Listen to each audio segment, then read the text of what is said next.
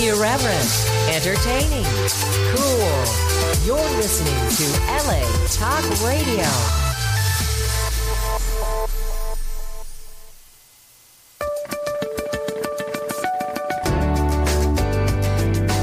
You're listening to All Things Therapy with Lisa Tahir, only on LA Talk Radio.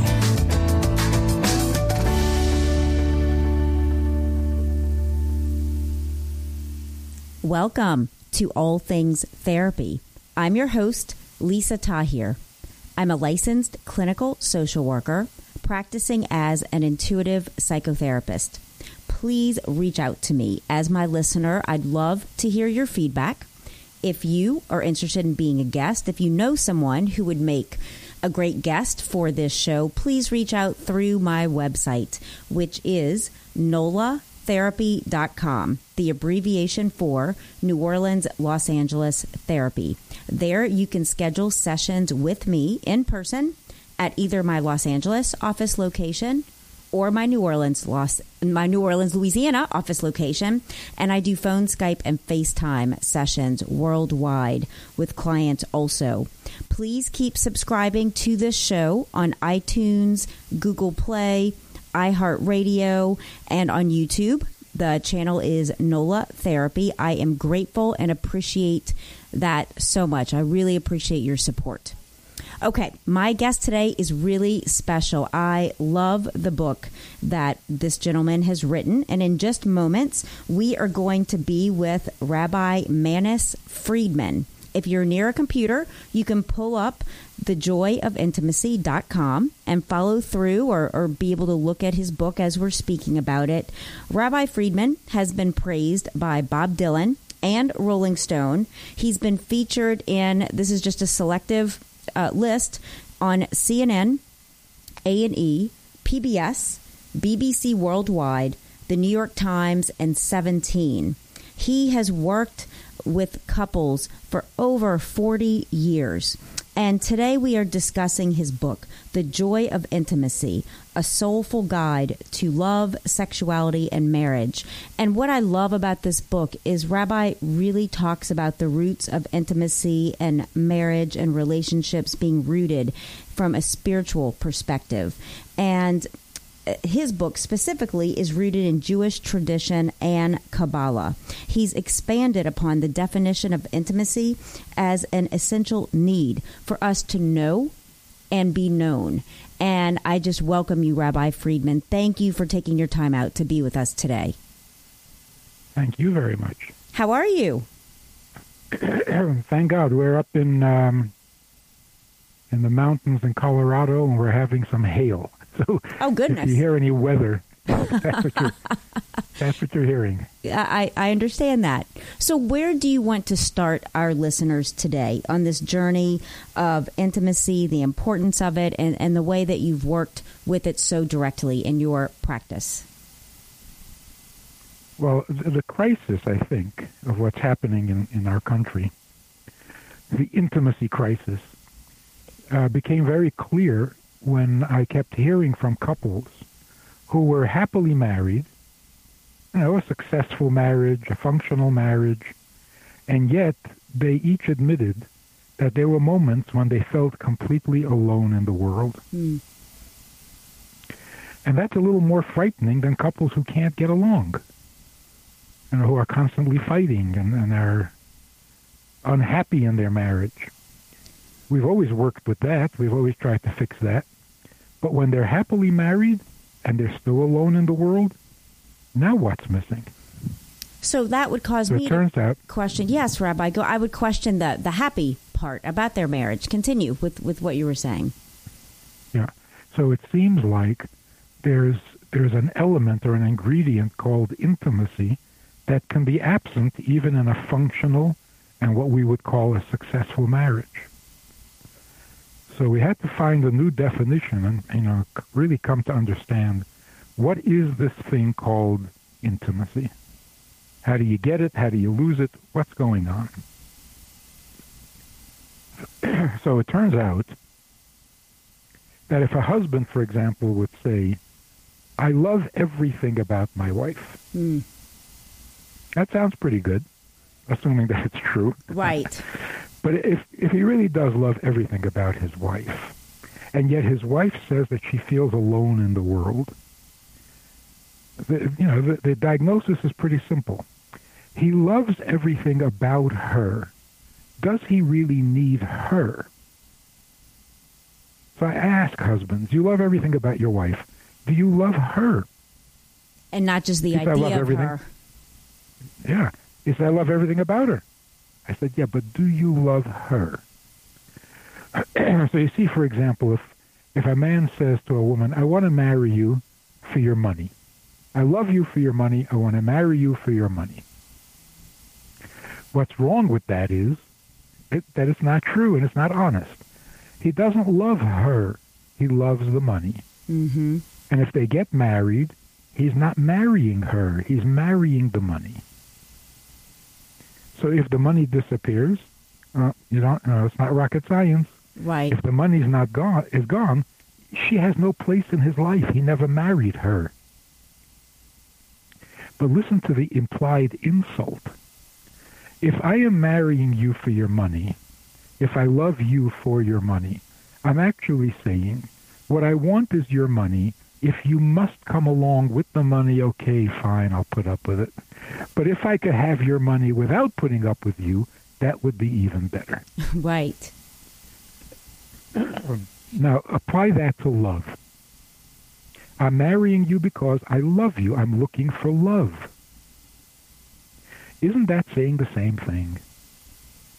If I could have love without having to put up with you, wouldn't that be even better? So if I'm marrying you for something and I'm getting that thing, I will be content, but we will both continue to feel alone in the world because we haven't connected to each other. There's the intimacy. Yes. So the intimacy is the connection between two people with no thing in between them. Mm-hmm. They're not both in love with some mutual quality or activity, or they want each other. The desire to have another in my life. And other means don't be me. Be you, don't be me. Because I have enough of me. I don't need more of me. Mm-hmm. And that's where the problems begin. Why am I tolerating you?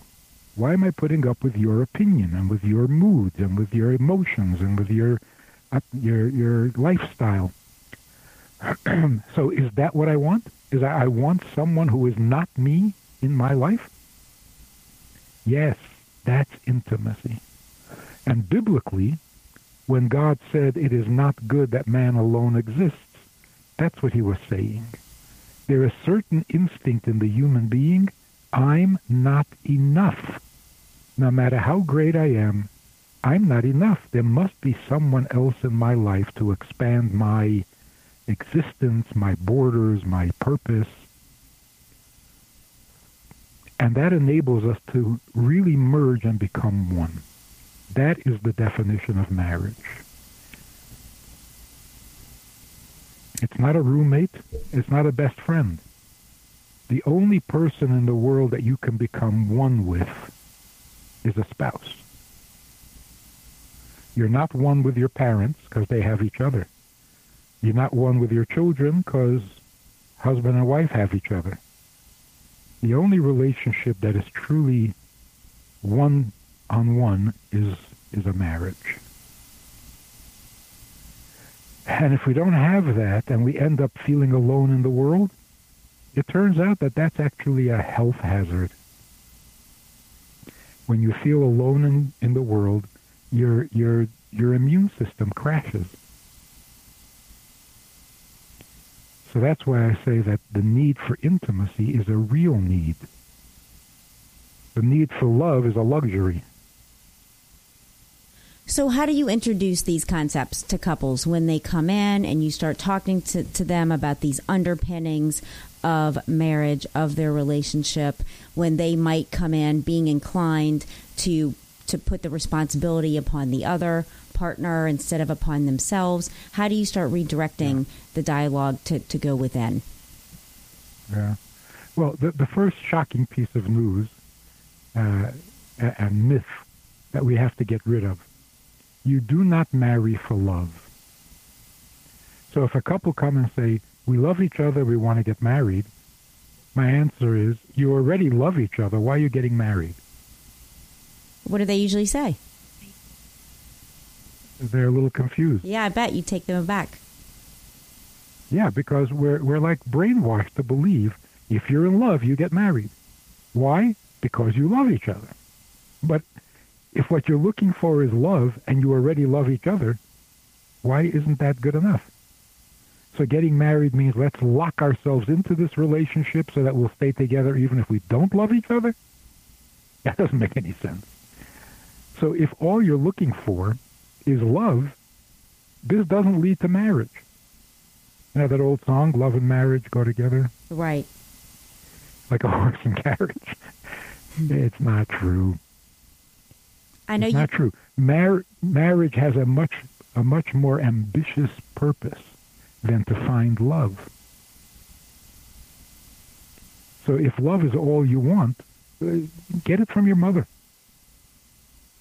And for our listeners, since I'm more familiar with your work and your book, you talk about love being about me and intimacy being about us. And that it's a cultivated skill that's practiced, that's physical, emotional, that we maintain, that has spiritual origins and is interpersonal.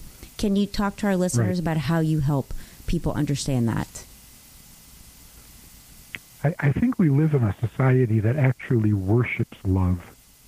Love has become our God, the God of the West or of America. It is the highest value. We kill for it. We die for it. It's the answer to every problem. If your child is acting out, it's because you don't love him enough. If the marriage is on the rocks, it's because you don't love each other enough. The solution to everything is love. And of course, it's not working. It's not working. The funny thing is, people actually believe that marriage means a lot of love and a lot of sex. And it turns out that those two things, love and sex, is what's destroying marriages.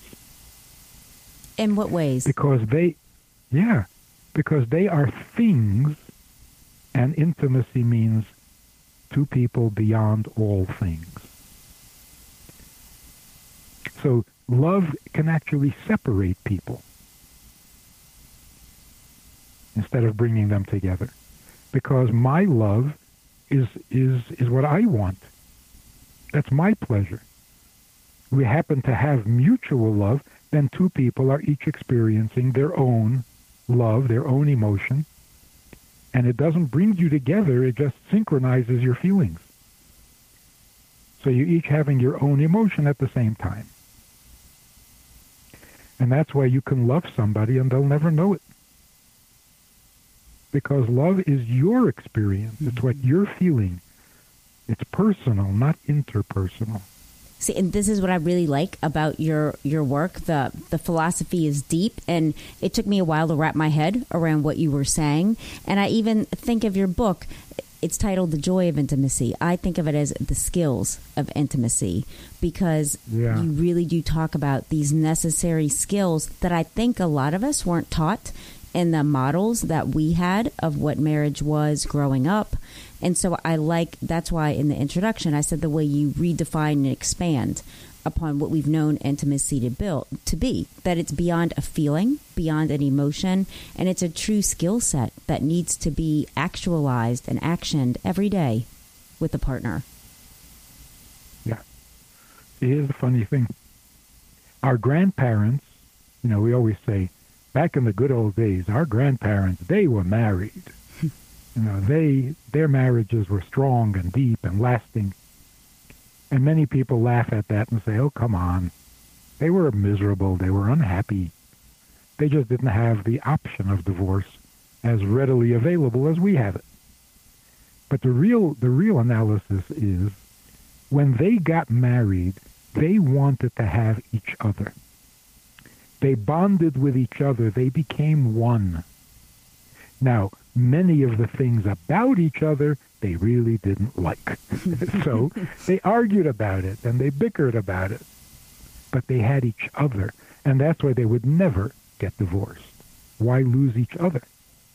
Now we, because we're more materialistic, we get married because we love everything about the person. We just never bother to connect to the person. Or we think we do. We think we love everything about them until it starts to present and inhibit our pleasure, our agenda, so to speak. Yep. So the definition of intimacy is this magical ability that people have to get past their own surface tension and merge with another person. But the way to do that is a process of elimination. Eliminate all things. Focus completely on just having the other person. And, this really happens. If you stay married for 50 years, that's what happens. You merge. You get past all the things. The things that originally brought you together. But you move past them because it's a much greater, much more meaningful bond than friendship or companionship. So I think the experts, and you can tell me if I'm right, the experts are saying that all the emphasis on increased pleasure for married couples, all the advice columns and all the books that were written on how to get more pleasure out of your marriage and have a better sex life and get more love and more satisfaction, that whole thing was misguided because couples don't need more pleasure. You get married in order to have closeness, not pleasure. It's like somebody said, we're a generation. We don't need more pleasure. We have chocolate. We're not behind on the pleasure scale. What we need is closeness. And that's an improvement, I think, but it's still not the truth. The truth is closeness you have with friends, even with good neighbors. Marriage is strictly for the purpose of becoming one. And that sounds a little mystical, but it's human nature. We can't be healthy and we can't be content just being me. There's got to be an us. That's the way we're designed. That's the way we were created. In fact, if you really want to get mystical about it, God himself, perfect, eternal, all-knowing, all-powerful, etc., etc., etc., he created the world because being himself is not enough. Beautiful. To share his creation with us. In fact, the more perfect you are, the more you want to become part of someone else. Because you're not looking for things anymore, since you're perfect. So how do I get to really want to have you in my life and not something from you? I stop wanting things. If I don't want any more things, then I can really focus on just you and not things about you. I think what you're saying is an accurate commentary on, in popular pop psychology, a lot of the magazines we see and interviews we hear, that it is about, I think it pushes people to feel more isolated and like they're not doing enough as opposed to being and sharing the connection, transparency, vulnerability that I think as readily available. Communication is easier and faster, yet we're more disconnected and more unhappy. So we're lacking in the true being with each other instead of doing for and everything, as you were saying moments ago. And I'm curious, Rabbi, you've been married for a long time. How did this work kind of coincide with the development of your marriage and even the way that you teach your children about these principles for them to apply? Well, coming from a very traditional background, there are certain things you just take for granted and you proceed with it. without even realizing what it is you're doing. So in talking to people and in listening to people's marital problems, I realized what I had been taught or given or inherited or whatever, however you want to call it, which I didn't even appreciate and I didn't know I was actually doing. So in the traditional lifestyle, marriage stands on its own. It was never a byproduct of love. It was never a fulfillment of self. It was always going beyond self, even at a young age. Maybe particularly at a young age, when you're really idealistic and not yet set in your own ways. So it's the old truth, it's the old secret to what marriage is really all about, which we took for granted and didn't actually verbalize, and we didn't explain it. We just kind of, continued what was, the unbroken chain. But today we need to verbalize it. We need to understand it because we're competing with other messages that attract people and convince them differently, and we have to disabuse them of these ridiculous, Hollywood notions or right. I don't know who to blame media, for it. And the media are just quick culture of instant gratification and easily able to dismiss people, places, and things. It's really eroded the quality of our relationships, which is reflected in marriage and the statistics that we see in our modern culture. Yeah. So a practical thing. In the old television shows like The Honeymooners or I Love Lucy yes. or all those, when the couple were about to be intimate, the way it was depicted back then is they turned off the lamp. And then you knew they were going to be intimate. And that wasn't only because they weren't allowed to show what they show today. That was the reality in life. Every decent human being, to be intimate, you turn off the light. When did that change? And I suggest to young couples today, I say, just, you want to improve your marriage, turn the lights off. What do they say to that? They're amazed. Okay. That just a simple thing like that. Don't ever be intimate with the lights on, because that's a distraction. You see, intimacy is invisible. If you can see, you're seeing something other than the intimacy, and that's going to distract you. And you're going to end up feeling alone in the world. And then thinking about it, I realized who introduced the idea of turning the lights on? Pornography. Oh. The pornography industry, and that was not so long ago. Intimacy with the lights on was strictly a pornographic reality. Now it has become mainstream.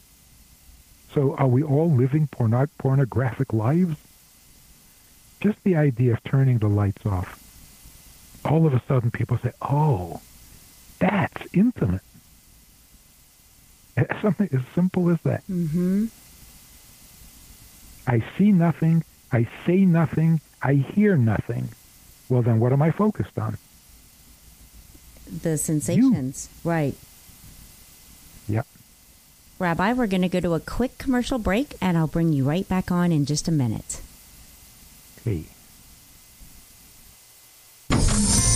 Indeed, listening is the new reading. With Audible, you can listen to an unlimited amount of books at home, in your car, at the gym, anywhere on the go. With over 180,000 audiobooks to choose from. For you, the listener of All Things Therapy, Audible is offering you a free audiobook download and a month-long subscription for you to try them out. Visit audibletrial.com/All Things Therapy now and enjoy.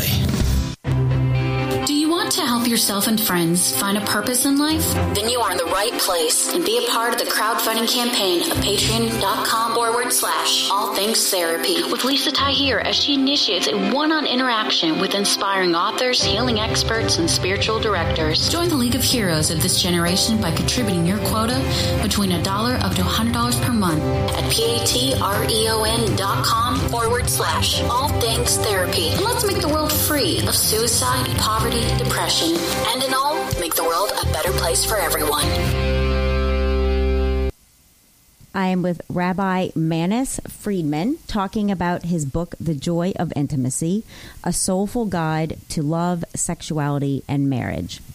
Rabbi, can you talk to some of the listeners that are not married in some ways to really live into being prepared to take that step, and how you counsel people that aren't married but want to be?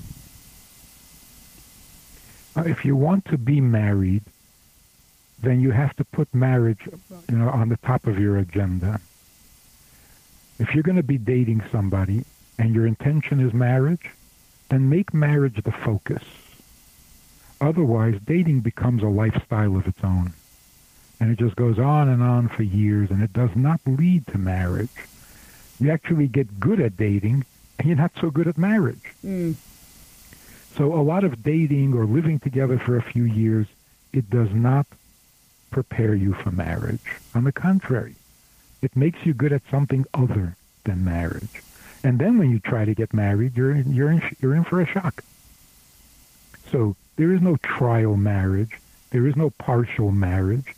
It's a total merging of two people. Either you do it or you don't do it. You can't practice. You can't play at it. So if you're going to get married, and you're marrying because you believe in marriage, not because you happen to love someone. So if you're going on a date, the first thing you want to find out is, what is the guy you're meeting or the girl you're meeting, what does he or she feel about marriage? Mm-hmm. Don't tell me if you love me. Tell me if you love marriage. Yes. Because that's the purpose of our meeting. If you're not really committed to marriage, you're not in love with the idea of marriage, then we have nothing more to talk about. So it's not a popularity contest. You don't go on a date to make a good impression, to get his approval or his respect. You're there to find out if there's a marriage in the offing here. So if you put marriage first, then the likelihood of getting married goes up by about 100%. Mm-hmm. So here's a suggestion. If you really want to get married, pick a date on the calendar, a reasonable date, like, 8 months from now. And the next person you meet, before you get into any other conversation, take out your calendar and say, I am scheduled to be married in 8 months. How's your schedule? Rabbi, what have the results been with this? I like your sense of humor, with this technique. Well, everybody says, no, you can't do that. The guys will all run away. Exactly. You filter out the ones who are not serious about marriage. That's how you get married. But if you spend your years dating guys who have no intentions of getting married, this is frustrating. So deciding that this person has the same intention, a value, a belief, a desire to be married as well. Number one. Right. And then the dynamic between male and female. If a woman is sitting with a man, and for some reason, mysteriously, she feels very comfortable being a woman, there's something about the man that is doing that for her. He lets her feel like a woman. She doesn't have to prove herself. She doesn't have to put on a show. She doesn't feel the tension that's usually there.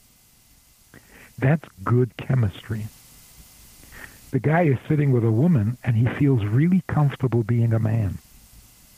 There isn't that uncomfortable or exciting tension. She lets him be a man. this is good chemistry. They can make a good marriage. They're giving and receiving, the reciprocal energies going back and forth dynamically. Yes. So when we talk about good chemistry, we don't mean how exciting is the person you're talking to. That doesn't really tell you much. And also that creates a very competitive society. In every society, the best-looking guy or the best-looking girl is going to get all the attention. Everyone will be vying and competing to get the same, the quarterback, the football team, or the homecoming queen. So you become jealous, you become competitive, and those who are popular become arrogant beyond, intolerably arrogant. It's just an unhealthy society. So we're not looking to be impressed by the person you're dating. You're looking to feel that comfort. So the woman feels, I could follow this guy to the end of the world, and I would be perfectly happy doing that. And the guy is thinking, if I could take care of her and provide for her for the rest of my life, that would be perfect. You have that feeling, then you know that you've got something that will work for you.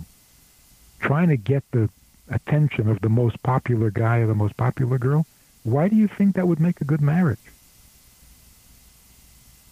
There's no indication of a marriage or of a good marriage. Right. So the way that you choose a spouse is by good chemistry, not by being impressive or popular. It's not personal enough. You have to get that personal feeling. This guy, I could follow him. I could support him in whatever he wanted to do. And it's mysterious. You can't really explain why you feel that way. Mm-hmm. But that's what chemistry is. It's not logical. But you got to know what chemistry you're looking for. Just sexual excitement doesn't prove anything. So yes, we can be truly married and truly become one, to where I just can't imagine who I am if you're not in my life. So one final beautiful thought, I think. Mm-hmm. If I don't need anything from you, because I'm not looking for things anymore. I've outgrown that. I'm looking to have someone in my life, and I want it to be you. And for whatever reason, you're not available. What am I missing? Okay, good question. Yeah. If all I need is you and I don't have you, what am I missing? How am I imperfect? Mm-hmm. I'm not. I am perfect. Because I'm not missing anything. Yes. You're missing in my life. So the vulnerability of needing someone else in your life, that vulnerability is really a strength and not a weakness. Mm-hmm. Because without you, I am missing nothing. I just miss you. So you can be perfect and vulnerable, which is not only perfect, but also meaningful. I like that. Rabbi, your work is found in so many places. Your work is just prolifically out there and endorsed and supported by so many publications and individuals, and at the same time being rooted in traditional Judaism, that the principles you teach are very rooted in tradition that some would say even are outdated, just beyond the young people of today. And I'm curious how you meet those kind of questions, and even from non-traditional couples, gay and lesbian population, how are you, handling those kind of interests, questions, etc., as you've been asked? Well, the good news is that it seems like all these messages of putting yourself first, looking out for number one, trying to find your own fulfillment and satisfaction, and using others to complete yourself.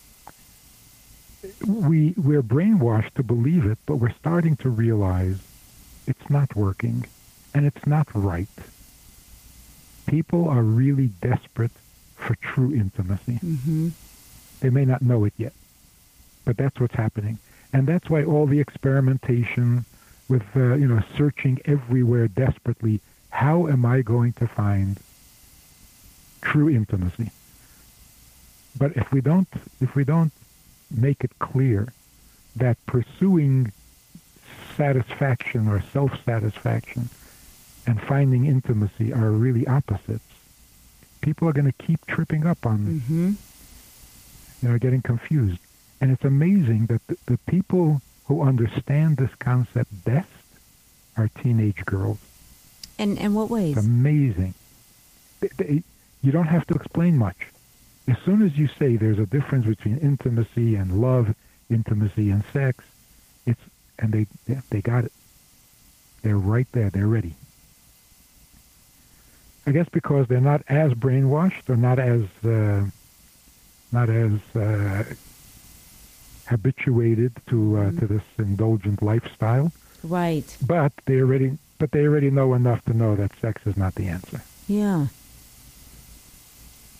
Did you know that your work would become as wide received when you were coming up in your own years over the last 40 years in this work, or has it surprised you even? Total surprise. Total surprise. But on the other hand, it is so true, with a capital T, that it's universal. It's true for everybody, it's true everywhere, and it's true at all times. And that's also good news, because no matter how badly you've messed up your life trying to find that intimacy in all the wrong places and in all the wrong ways, as soon as you go back to it, being that it is so natural and so true, it's so easily recaptured. Mm-hmm. What would you like to leave listeners with? If you want to improve your life, fix your life, get back to what is real and true, it's not that difficult. No matter how badly you've messed up before, and no matter how entrenched you are in the wrong things, shaking it off and getting back to the truth is easier than messing up. Okay, and what are some of those steps that you direct people? Yeah. Okay. So, number one, treat marriage as a completely independent and self-justifying activity. You don't marry because you love someone. You marry because marriage is awesome, because that's the way we're meant to live. The old song, it's the way we always heard it should be, so we'll marry. It's the way we should be because that's how we are designed. We need to merge with at least one other person in the world because we cannot just be me. And to take away that feeling of I'm alone in the world, there's only one solution, and that's called marriage. So our respect for marriage needs to go up.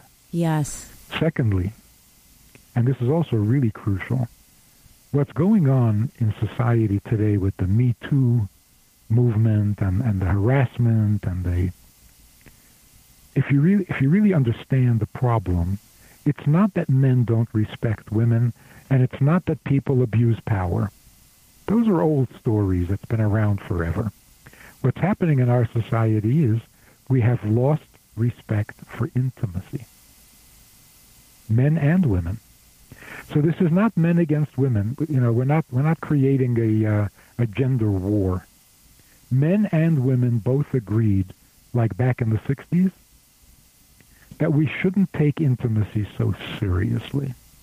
Relax and have some fun. Free love for everybody. Free love. Free of what? Right. free of commitment. Free of the sacredness, even, of marriage as a sacred contract. Yeah. So we purposely, intentionally, premeditatedly killed intimacy. And it was okay for a while, but now we're realizing the backlash. You can't fool Mother. You can't fool Mother Nature. Mm-hmm. Intimate is intimate. So if you ask the men who are accused of these misbehaviors, and I'm not talking about rapists. Rape has always been a crime, and there's no mystery there. But if you ask these guys, don't you respect women? They say, of course we do. Then why do you do what you do? And their answer is going to be, what we did was nothing. We were playing. It's harmless. Hasn't that been the attitude since the 60s? All of a sudden this is too intimate? So there's where our mistake lies. We don't have to separate men from women any more than they are already. What we need to do is regain our respect for intimacy. A touch is intimate. If you make jokes about intimacy, it's a violation. That's sacrilege.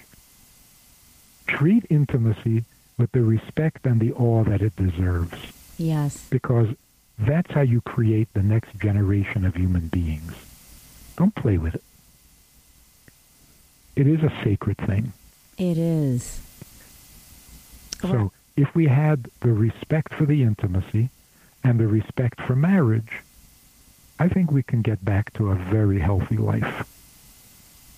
Rabbi, I want to thank you for being my guest. We had a little difficulty in the phone line, yet I'm glad it worked out, and I appreciate you taking your time out today.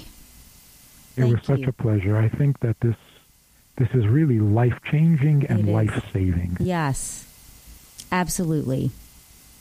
I hope you have a great rest of your day. Thank you. You're so welcome. Bye-bye. Yeah, thanks again. Bye-bye. That concludes my show today with Rabbi Manis Friedman, author of The Joy of Intimacy, a soulful guide to love, sexuality, and marriage. Please join me next week as I'm back at the same time. Thank you so much for listening, and I hope everyone has a wonderful week. Bye-bye.